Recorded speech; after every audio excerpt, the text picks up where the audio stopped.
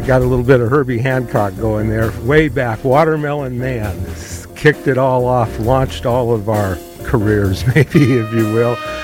I've got Tim Jackson from the Monterey Jazz Festival in here with us. Really a pleasure to have you in the studio, Tim. Thanks for dropping by. David, it's my pleasure.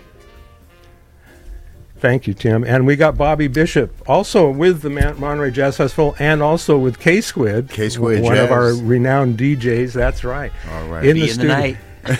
Be in the night. In the studio to talk with us.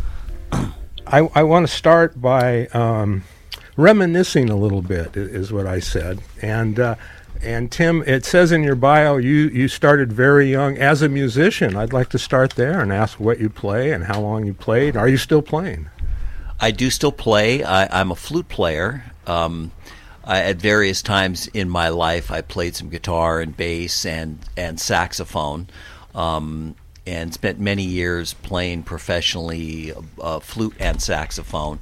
And then a couple decades ago, I gave up the saxophone. Flute was my first instrument, and I just concentrate on that now. So yeah, I still play pretty much every day and go out. I call myself a weekend warrior. You know, I'll get out there on weekends and do gigs. Are you playing a combo or a trio? Yeah, like or this quartet, Sunday, I'm or- playing with a quartet down at the River Inn in Big Sur. Oh, the best. From noon to 4. So I do things like, just little low key gigs, little jazz gigs, and I have a little group of revolving cast of musicians that I work with, and I have a couple rehearsal bands and things like that. So yeah, I'm looking forward to actually getting more back into my own music. I bet, because we're going to talk about your retirement here from the Jazz Festival just a little bit. But I wanted to give a shout out to the River Inn again, because I used to hang down there with the jazz bands on Sunday afternoons in particular. Is that when you're down there, Sunday Yeah, afternoon? they have this great program that they've done. I mean, Fabulous. I think I've done it for probably 20 years, and every Sunday afternoon during the summer months, leading into early fall, from noon to 4 on their back deck. It's live a great jazz. experience. Yeah, it's great, and That's you can what I sit want out there and have lunch, or just sit on the lawn and wade in the river. Put your and feet in the river in the chairs that are in the river. have a cocktail and or beverage of your choice, and it's all good. Yeah. Well, now let me get from you playing and starting as a very young person. Also in your bio it says at 19 you were at the Bach Dynamite and Jazz Yeah, Bach Dancing and Dynamite There- Society. Yes. up in Half Moon Bay. Yeah, Pete Douglas was the founder of that organization. It's still going by his daughter Barbara, who actually lives in Santa Cruz, and I'm on her board of directors, so the Bach is still going strong. But in 1973 I lived up there for a better part of that year. And I lived in my Volkswagen bus, Oh, my and God. I helped Pete produce the Sunday. He did jazz on Sunday afternoons, which they still do. Shout out and plug for Bach Dancing and Dynamite Yes, Society. indeed. It's one of the Bay Area treasures. You bet. And we did jazz concerts every Sunday afternoon, and that's where I met Bobby Hutcherson and Bill Evans and Herb Ellis and all sorts of the people that I went on to work with over the decades. So Pete was really a mentor for me, and whetted my appetite for presenting jazz.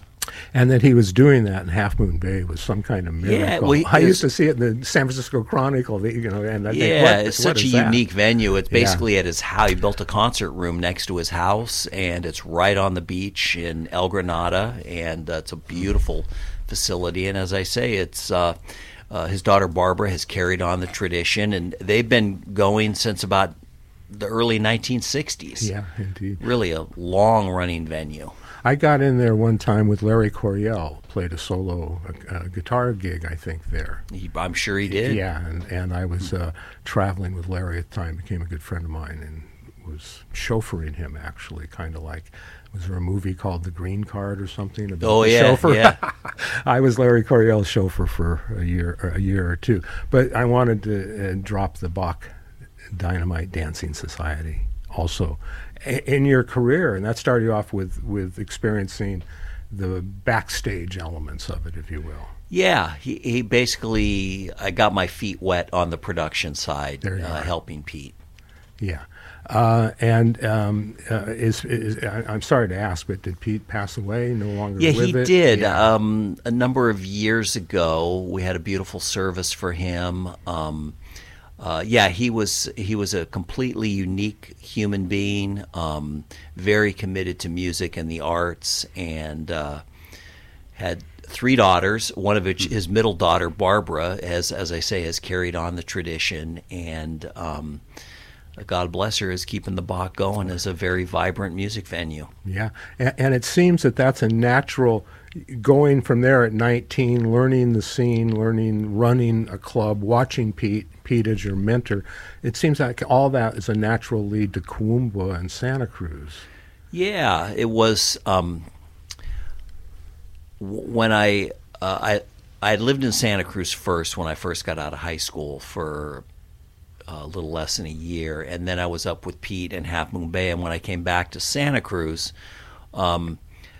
Pete would record his performances, and I thought, well, wouldn't it be cool to have some of these great performances that we recorded at the Bach and play them on the radio? You bet. Knowing nothing back then about artist rights and things like that, it was just like, oh, I got some tapes, let's put them on the radio, with nobody's permissions, best intentions, but not very smart thinking. So, what radio were you taking those to, or just that was just a thought? And it was a thought. So, I mean, at that time it was KUSP, and I went down to KUSP, and they said, I said, well, I've got these great live tapes of these great jazz artists. And they said, oh, you need to talk to Rich Wills, who was a radio programmer at Bobby knows him well. And they said, you need to talk to Rich. He's here on whatever it was, Wednesday nights or something. So I said, okay, I'll come back. So I did. I went back, and I had never met Rich, and so we became acquainted, and I came on his show a couple times, and we played the tapes just as we talked about. And he said at that time, he says, I have this idea of a nonprofit jazz club in Santa Cruz. So it's really, Kuumba started with Rich Wills's germ of an idea. I see. Of a home for jazz in Santa Cruz, managed through a nonprofit organization. And so he said, would you want to work on that with me? And I said, sure. I would do that. And so him, myself, and a woman who worked at KUSP, Sheba Burney, another programmer, who was a friend of Rich's, the 3 of us, we weren't the only 3. There was other people involved, but the 3 of us for the first 3 years or so were the most constant presence. And so we started having some community meetings, and a gentleman named James Coleman, who has since passed away, came up with the name Kuumba. It's a Swahili word meaning spontaneous creativity. And we, in our naivete, started an organization. We went to the flea market and sold a bunch of our stuff, and got enough money to have a local attorney, Jack Jacobson, to help us navigate how to get our nonprofit status, which was much easier back then, much less bureaucracy. And we started as an organization, and we presented our first concert in April of 1975, and we opened Kuumba Jazz Center in May of 77. So within a 2-year span, it grew.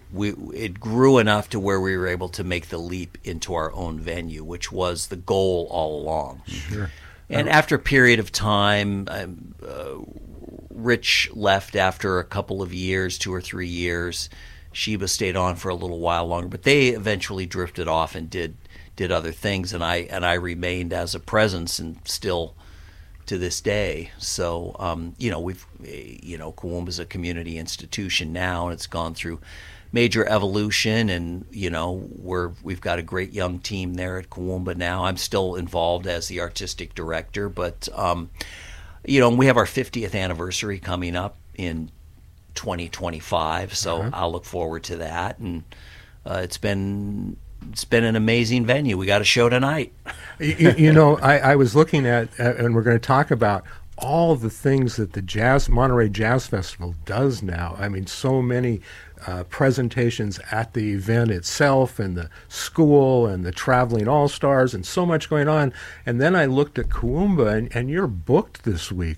There's as much going on at Kooumba right now in the next 2 weeks as at the Jazz Festival. What a busy month for you. Yeah. The Kooumba, I mean, basically, we're not quite back, but we're getting close to the pre-pandemic levels of attendance and activities. And when we're operating at our peak, I would say that there's some kind of activity in the venue, public activity in the venue, right. 23, averaging about 25 days out of the month. Out of the month. Well, that's almost the whole thing. That's amazing. Amazing. Those aren't all Kooumba presentations. We rent out facility to independent promoters. We have our education activities, our Kooumba Honor Band rehearses there on Tuesday nights. But it is a very active, busy venue. Yeah, again, I was just really impressed at all the shows, again, with some outside promoters, but the number of shows and the great talent that's come in there, as well as the Jazz Festival. You've got Santa Cruz and Monterey, both ends of the Monterey Bay, covered with good jazz, great music, all kinds of good stuff going on. And yeah, thank you for being the cement and glue for all that. It's like it's no break there for you, you know. I remember years ago when you were still at Monterey, of course, which you are now, and then you had Elvin Jones like the next night playing, and I think at that time I don't do that stuff anymore. Exactly. That's when I heard you say I won't be doing that anymore, and you had that little break in your because you needed some downtime, you know. Yeah. We would do the Monterey Jazz Festival, and then the next night after the end of the Monterey Jazz Festival, we would present. I remember one year we did Elvin Jones. The other year we did Charles Lloyd, and I was like, oh man. Forget it, because a lot of our staff at Kooumba are also volunteers at Monterey, so everybody was just like, "What do we think we're doing?" There's so much similarity to volunteer radio, like the Squid here, and it all emanated from the grassroots, from somebody's passion, putting together some people, building it, growing it. That's what you did at Kooumba, and that's a great point, David. I agree with you that. A lot of these great community organizations, whether it be Kooumba or K-Squid here, it starts out with one or a small group of people's idea and vision, and other people buy into it, and then it becomes, it kind of feeds off itself, and it creates community momentum. And I've always said an arts organization is only as good as how well it represents the community that it resides in, and how relevant it is to that community. Yes, that has to be a truism for you to have a successful nonprofit arts organization. When it's a good idea, it grows. Hopefully. You water Sometimes there's good ideas that don't grow, and that's always a shame. But with a little bit of luck, if you have a good idea, you can grow it. You're right, and at my age, I learned both sides of that truth. But we all have. I think we're all of a certain vintage here. but I remain optimistic nonetheless. I get back up again. That's always my saying: get down, get back up again. Yeah. As you have done with these wonderful organizations. Before we leave Kooumba, and on one hand we can never leave Kooumba, but to my memory, and this maybe is just rumor in the neighborhood, but to my memory, Clint Eastwood was coming up to the Kooumba Jazz Center as a jazz enthusiast, just as a fan himself. Yeah. No, he does. Yeah. In fact, he was going to be. We had Tierney Sutton a couple of weeks ago. And he was scheduled to come up, but his partner wasn't feeling well, and so they couldn't make it. But yeah, he comes at least once a year. He's on our board of directors at Monterey Jazz Festival, so I have a connection with him. And if there's a show at Kooumba that I think he'll like, I let him know. And more often than not, he comes up. And when he comes up, I mean, I leave the venue after the show before he does, because he's back there hanging out with the artists, you know, and he loves jazz and he loves jazz musicians and they love him, and so when he comes up, he's just another jazz fan in the room. That's right. That's right. You know, I just want to throw in, I was in the musicians' room, very small green room at the Kuumba.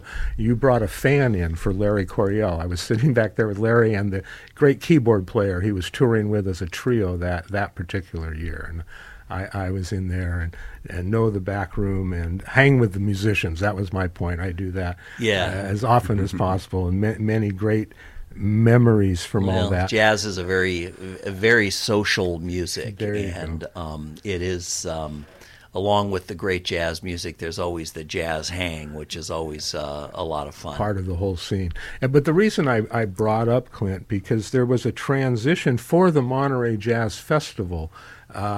Jimmy Lyons ran it. It started it with Ralph Gleason. Yes. For many, many years, and established a wonderful event. And you came in, got on the board, and I imagine that was partially because of your success at Kuumbwa, and then you went down to Monterey Jazz Festival, and a year after that, 92, you became the director. And I again, back to the rumor in the Monterey Bay, that Clint was somewhat instrumental in helping you, gluing you into all that. Is that any? No, because he was not yet on the board. I was hired in 91, and I produced my first festival in 92, but I was there in 91, and I think he came on the board in 92. That being said, he's always been incredibly supportive of me and the work that I've done, and incredibly supportive of the festival. He still, to this day, is at the festival virtually every year, unless he's making a new movie. So, yeah, he's I consider him to be a major support person for me personally, and for the Monterey Jazz Festival specifically, and just for jazz in general. He is, at the end of the day, he's just like the three of us. He's just a big jazz fan. That's right. Oh, yeah. That's right. All the above true. I think in the reason I brought up his name in those connections is in the larger sense. You get out there in the world about the Monterey Jazz Festival. There's some Clint image attached to it, I think, in the public knowledge. Well, he just because he hangs and he's on the board and he's a big name. So he was at the very first festival. When he was in the service in the early '50s, he was stationed at Fort Ord. I knew that, but I didn't know he was at the first festival. And that's remarkable. He developed a love for the area, and as he told me, he said, if I ever have any success in the film and television world, I'd love to have a home in the Monterey area. And he did. And he said in 1958, I heard that the festival was going to happen for the first time, and he drove up to the festival, and as has come most years since. In fact, his very first directorial debut, which was the movie Play Misty For Me, based on the song from the early jazz festival. Right, and he did some of the filming in 1970. He did some filming at the 1970 festival. So you can see, if you watch the movie, and it's a pretty good movie. It holds up not too bad over the years, and you can see they film scenes at Monterey, and you can see Cannonball Adderley in the background with Joe Zawinul on piano. Wonderful, yeah. Johnny Otis review with Shuggie Otis on guitar.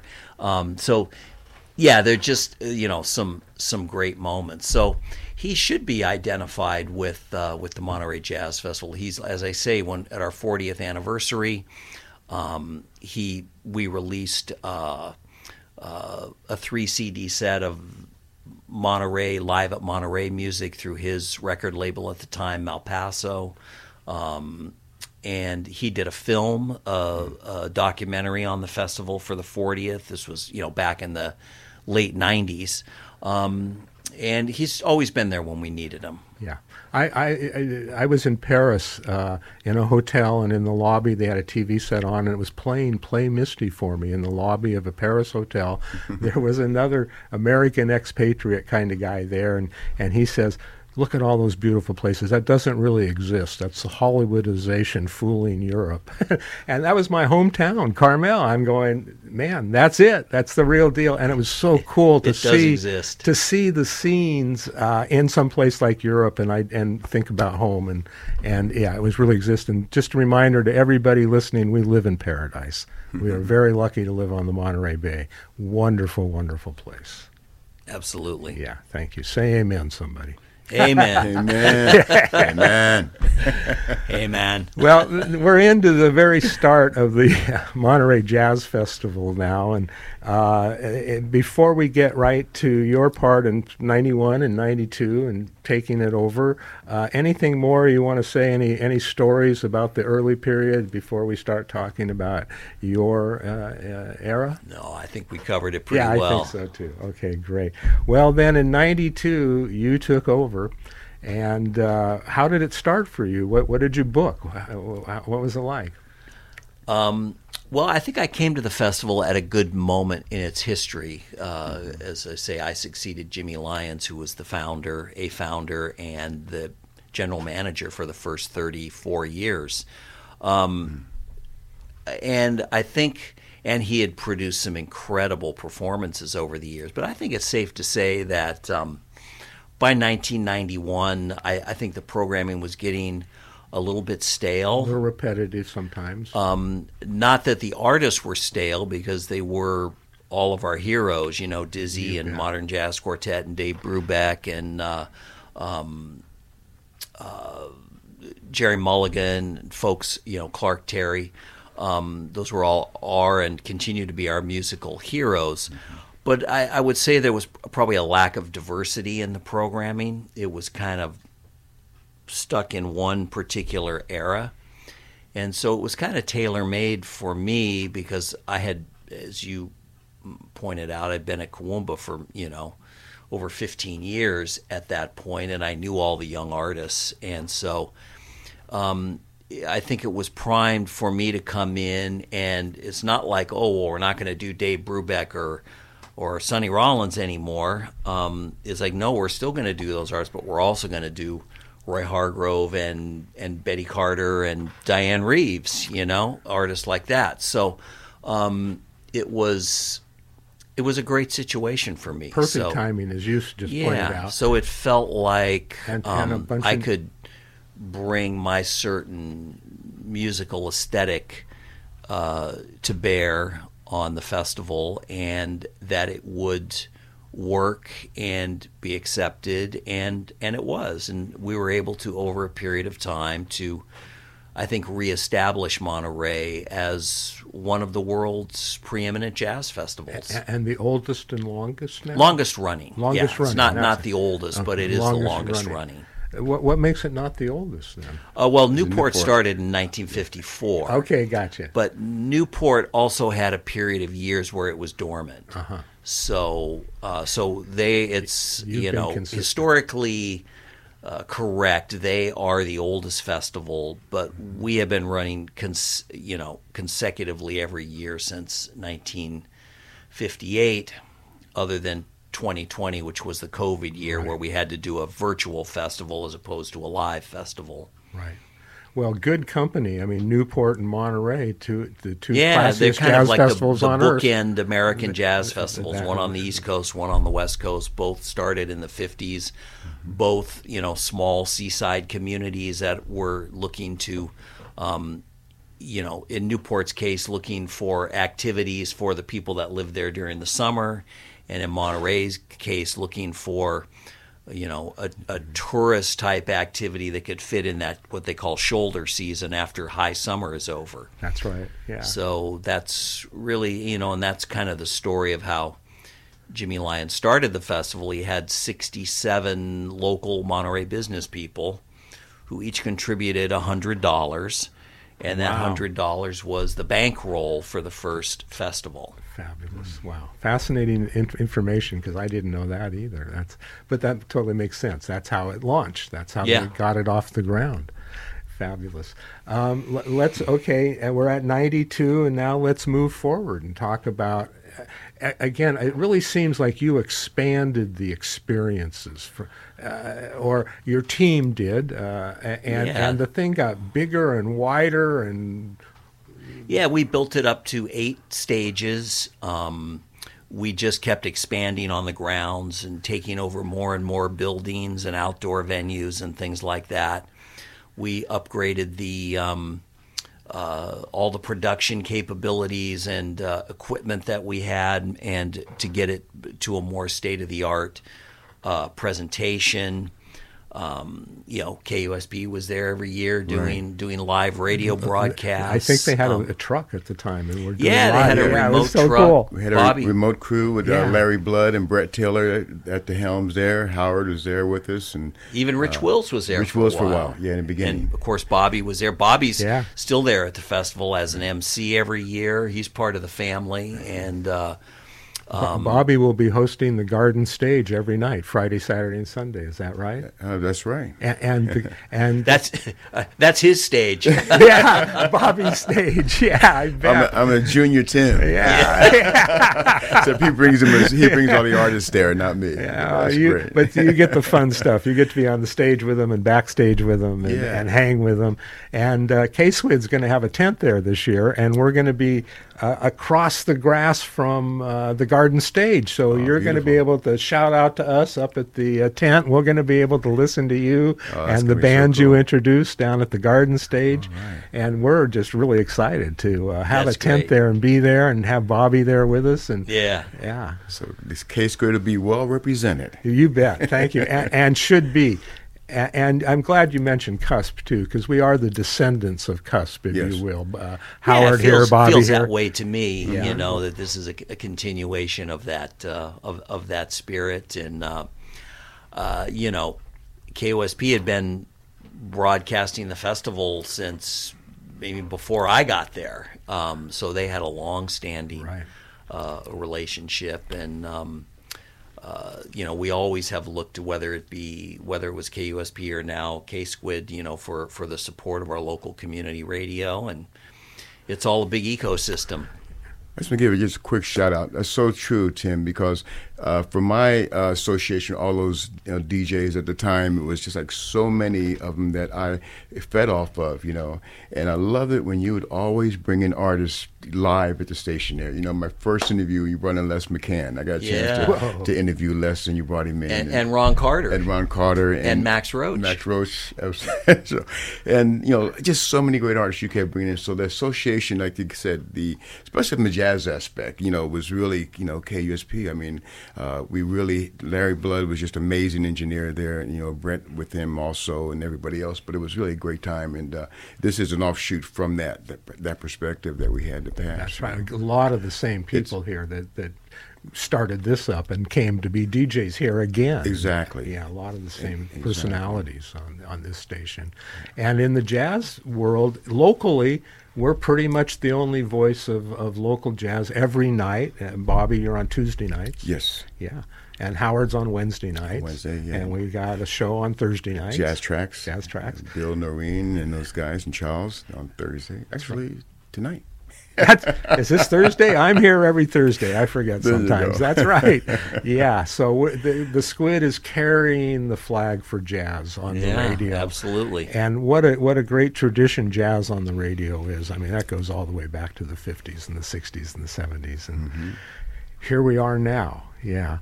So it's about 1:30, and this is KSQD Santa Cruz, and we're talking with Tim Jackson and Bobby Bishop from the Monterey Jazz Festival coming up in a few weeks here. We're so honored to have them in the studio with us, talking story here, sharing good words about jazz and the festival coming up and the Kuumba Jazz Center. I'm going to put on a little music here, take a break. We're going to reorganize, and we'll be right back with you all. Thanks for listening.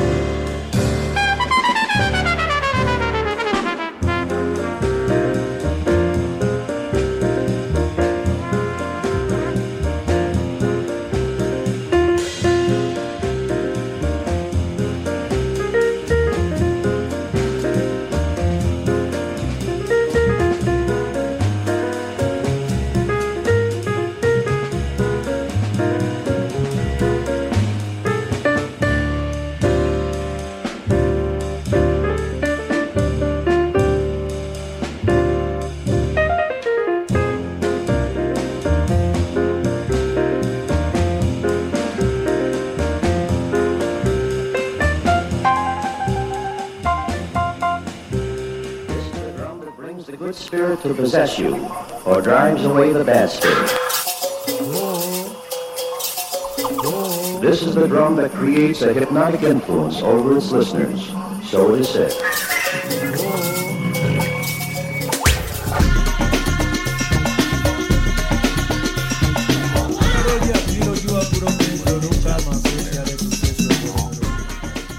The Herbie Hancock here, early Herbie Hancock.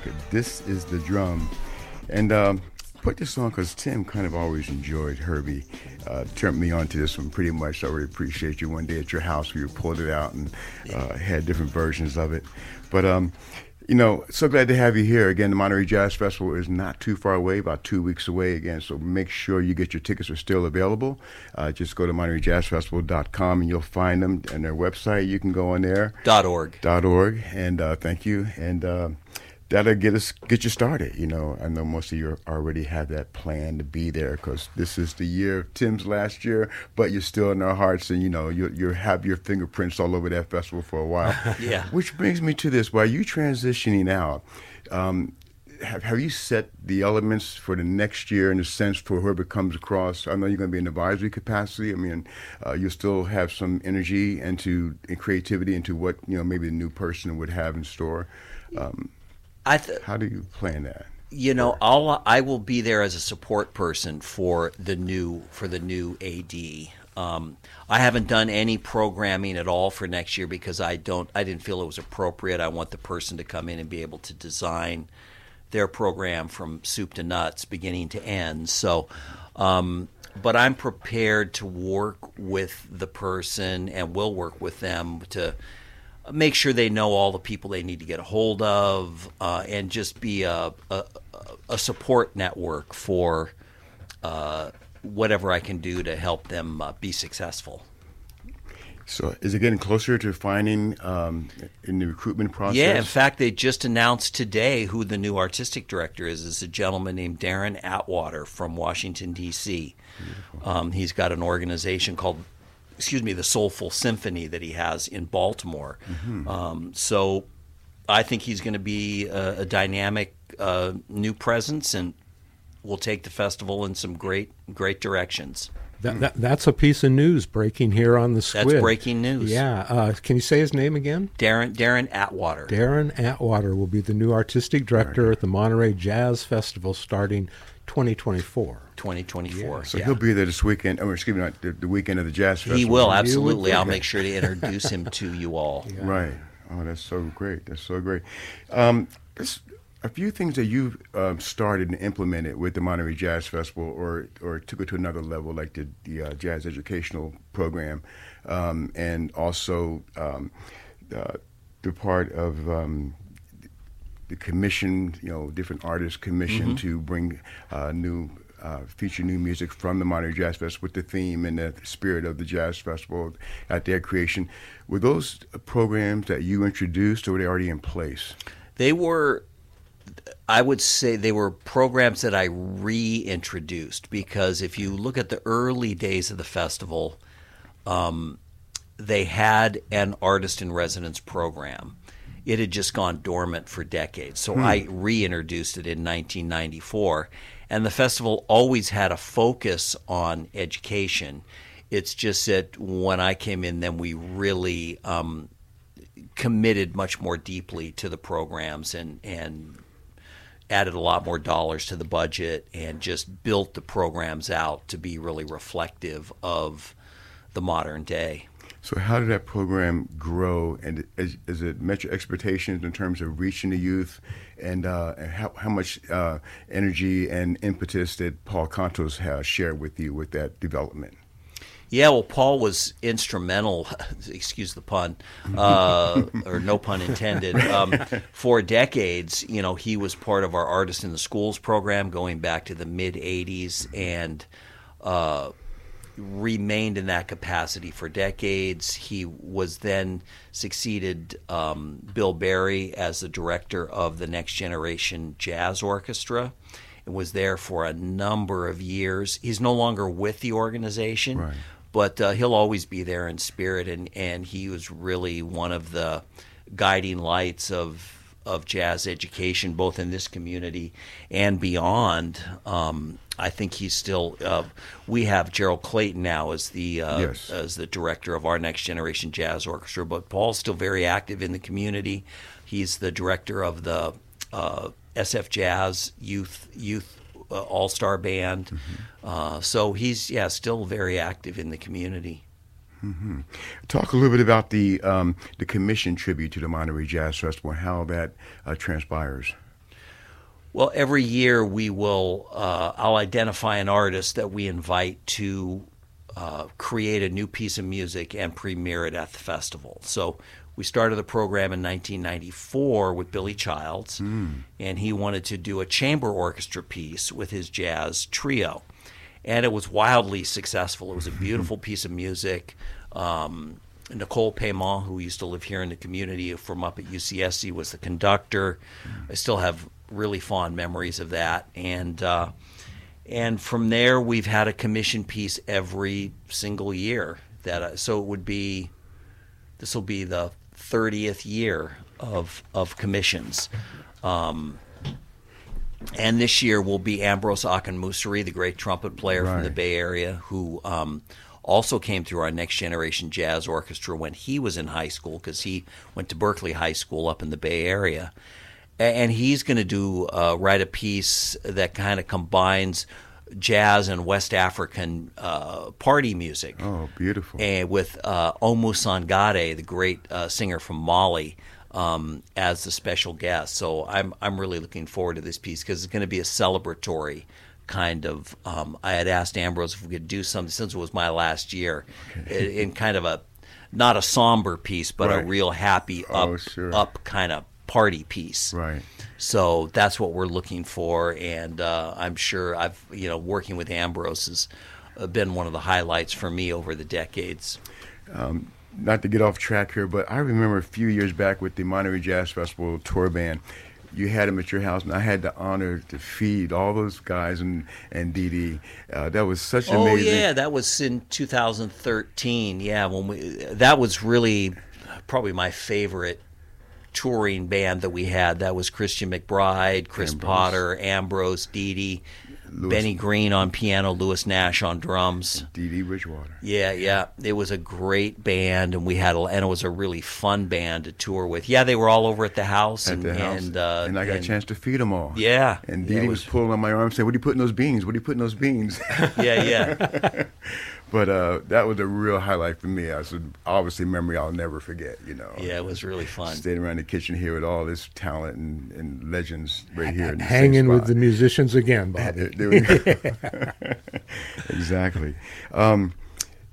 With the kind of thing, talking about the Monterey Jazz Festival tour band. Now, is that kind of like the Art Blakely and the Jazz Messengers, where everybody comes in and takes a chair a year, and so to continuing the progress, will still continue on with different artists as the years go forward, or is that going to?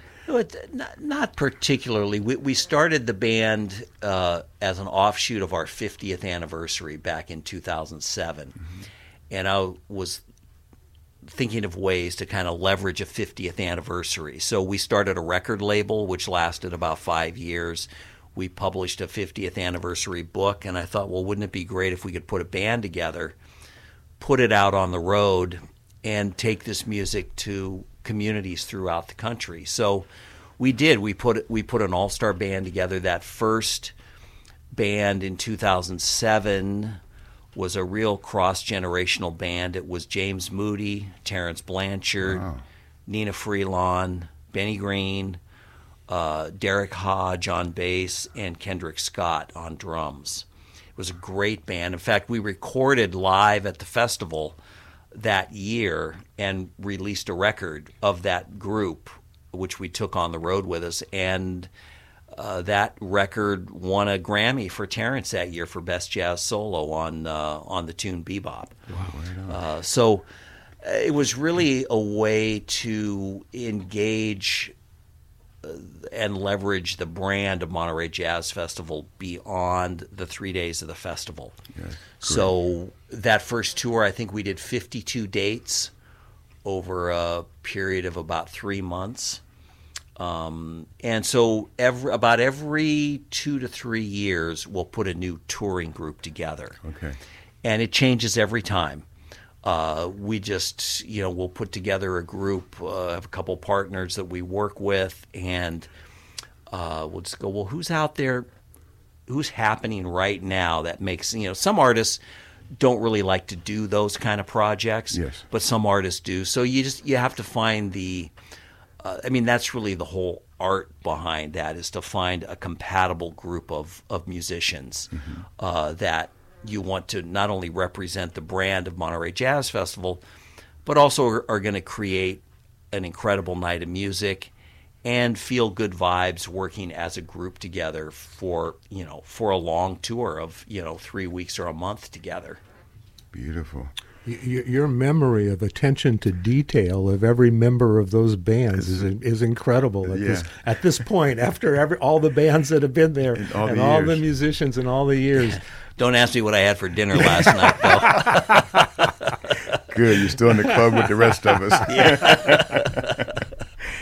Tim, we have Terry Lynn Carrington here queued up to share, and her latest, I guess, New Standards Volume 1, and you chose a selection entitled Respected Destroyer. Give us your affiliation and what impresses you about Terry Lynn Carrington. Well, she's a leader in the music. She's a great drummer. She's a great composer, producer, band leader. She's a leader in the social justice movement. Yes. She is a leader in creating opportunities for women within music, and I've completely respect what she does and try and be supportive of her whenever I can. She's been our artist in residence. She's performed quite a bit at the festival over the last 10 years or so. And she's just somebody that's always bubbling with new projects and new ideas. And this is a great new record. It's all women composers. I picked this track because Brandy Younger is on it, and Brandy performed with Robbie Coltrane at the festival last year. Yeah, it was a great show. Bobby, we should mention again, this is KSQD Santa Cruz, KSQT Prunedale, and streaming worldwide at ksqd.org. Thank you. So glad you folks are tuning in this afternoon. A great Thursday afternoon here with Tim Jackson, one of my favorite friends, and a great spirit with music, as we all know, from Cuumba and the Monterey Jazz Fest. His last year, and he's sharing some of his energy and time with us here at K-Squid. So you are important out there, and this is called Love of the Community, what Tim is giving back to us here at KSQD. We're going to put some Terry Lynn Carrington on right now, again, right here with Brandy Younger.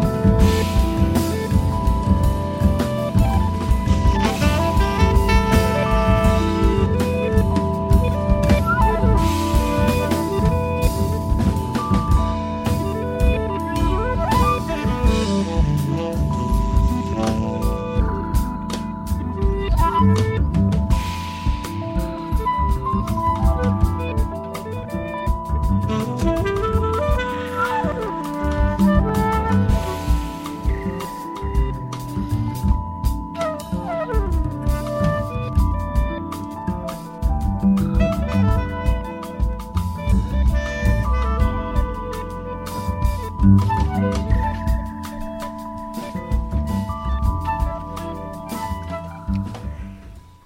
Lynn Carrington and her latest entitled New Standards Volume 1, Respected Destroyer, Destroyer, that's again by Brandy Younger.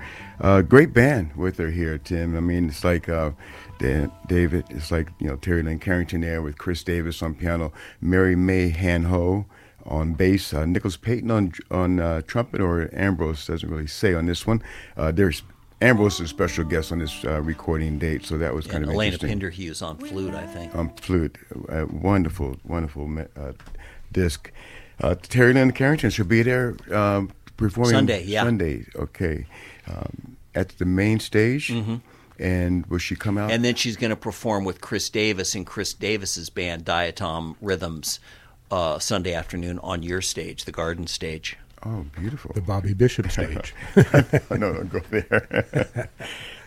Just moving around here. So glad to have Tim Jackson here with us and, giving the music lineup for us and doing such great years, Tim. I'm just amazing of how you put this together. And, of course, you have great help from the staff down there, people with ideas and their, input into what the whole theme would be and what you're trying to accomplish. So, but you as the main person, I mean, we really respect that, man. And it's always a pleasure to see you running around on your bicycle at the fairgrounds, I'm telling you. Yeah.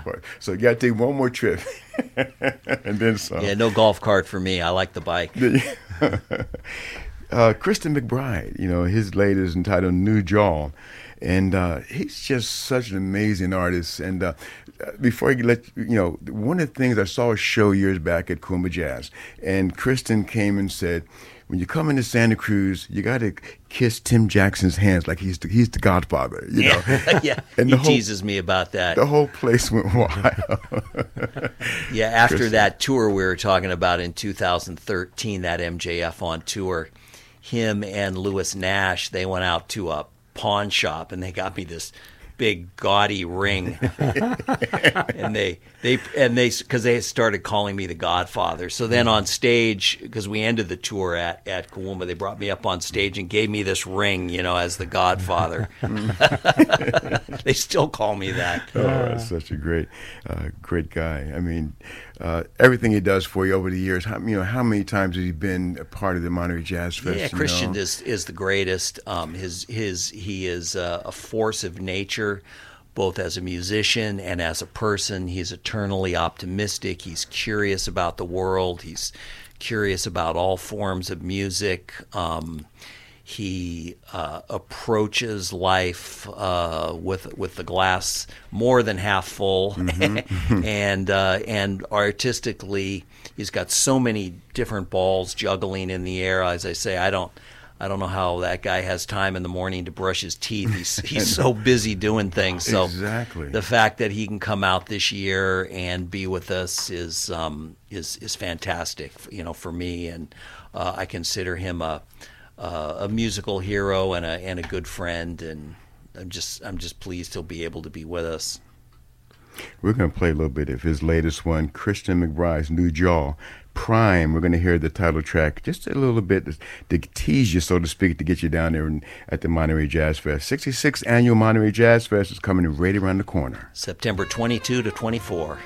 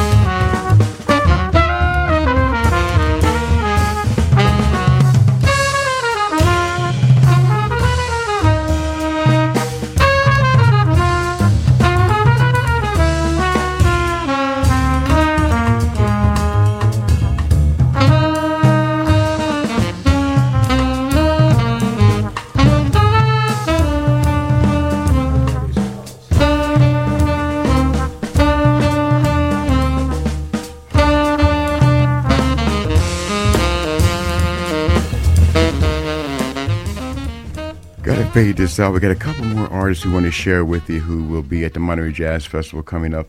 Again, the 22nd, 23rd, and 24th. But again, that was Kristen McBride. We're going to go talk a little bit about Lucretia Benjamin. She is the artist in residence this year. Yeah, she's that is correct. She was also on our latest edition of Monterey Jazz Festival on Tour, which we did earlier this year. She's a very dynamic young alto saxophonist, making a lot of noise right now. Got a couple of great records out with her band Phoenix, and so she's done a great job as a young person in our education programs in relating to and identifying with and helping to nurture the young students in our education programs. And she'll definitely be doing that during the festival weekend, and with playing some great music with her own band and sitting in with the Next Generation Jazz Orchestra along with John Handy. We're bringing her and John Handy out together for the festival for the performance with the Next Generation Jazz Orchestra. Oh, that's so nice, so nice. Always putting it together, Tim. So beautifully done, wonderfully done. So we're going to play a little bit of this, and then we're going to move right along. The time is running out, so we're so glad to have you here this afternoon to bring us the preview of what we have in store. Thanks, Bobby. Thanks, David. You bet. Thank you, Tim.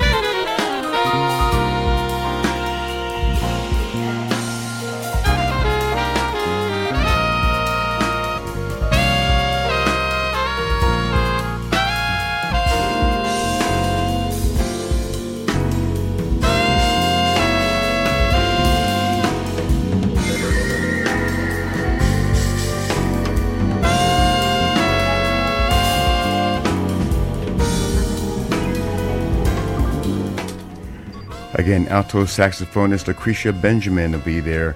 Again, our artist in residence for the 66th Monterey Jazz Fest. We're going to leave with a classic piece here just because time is running out. You know, the party's just beginning, huh, Tim? Yeah, that's right. This is the teaser. Yeah, this party's ending, but there's another one starting. Coming up. There you go.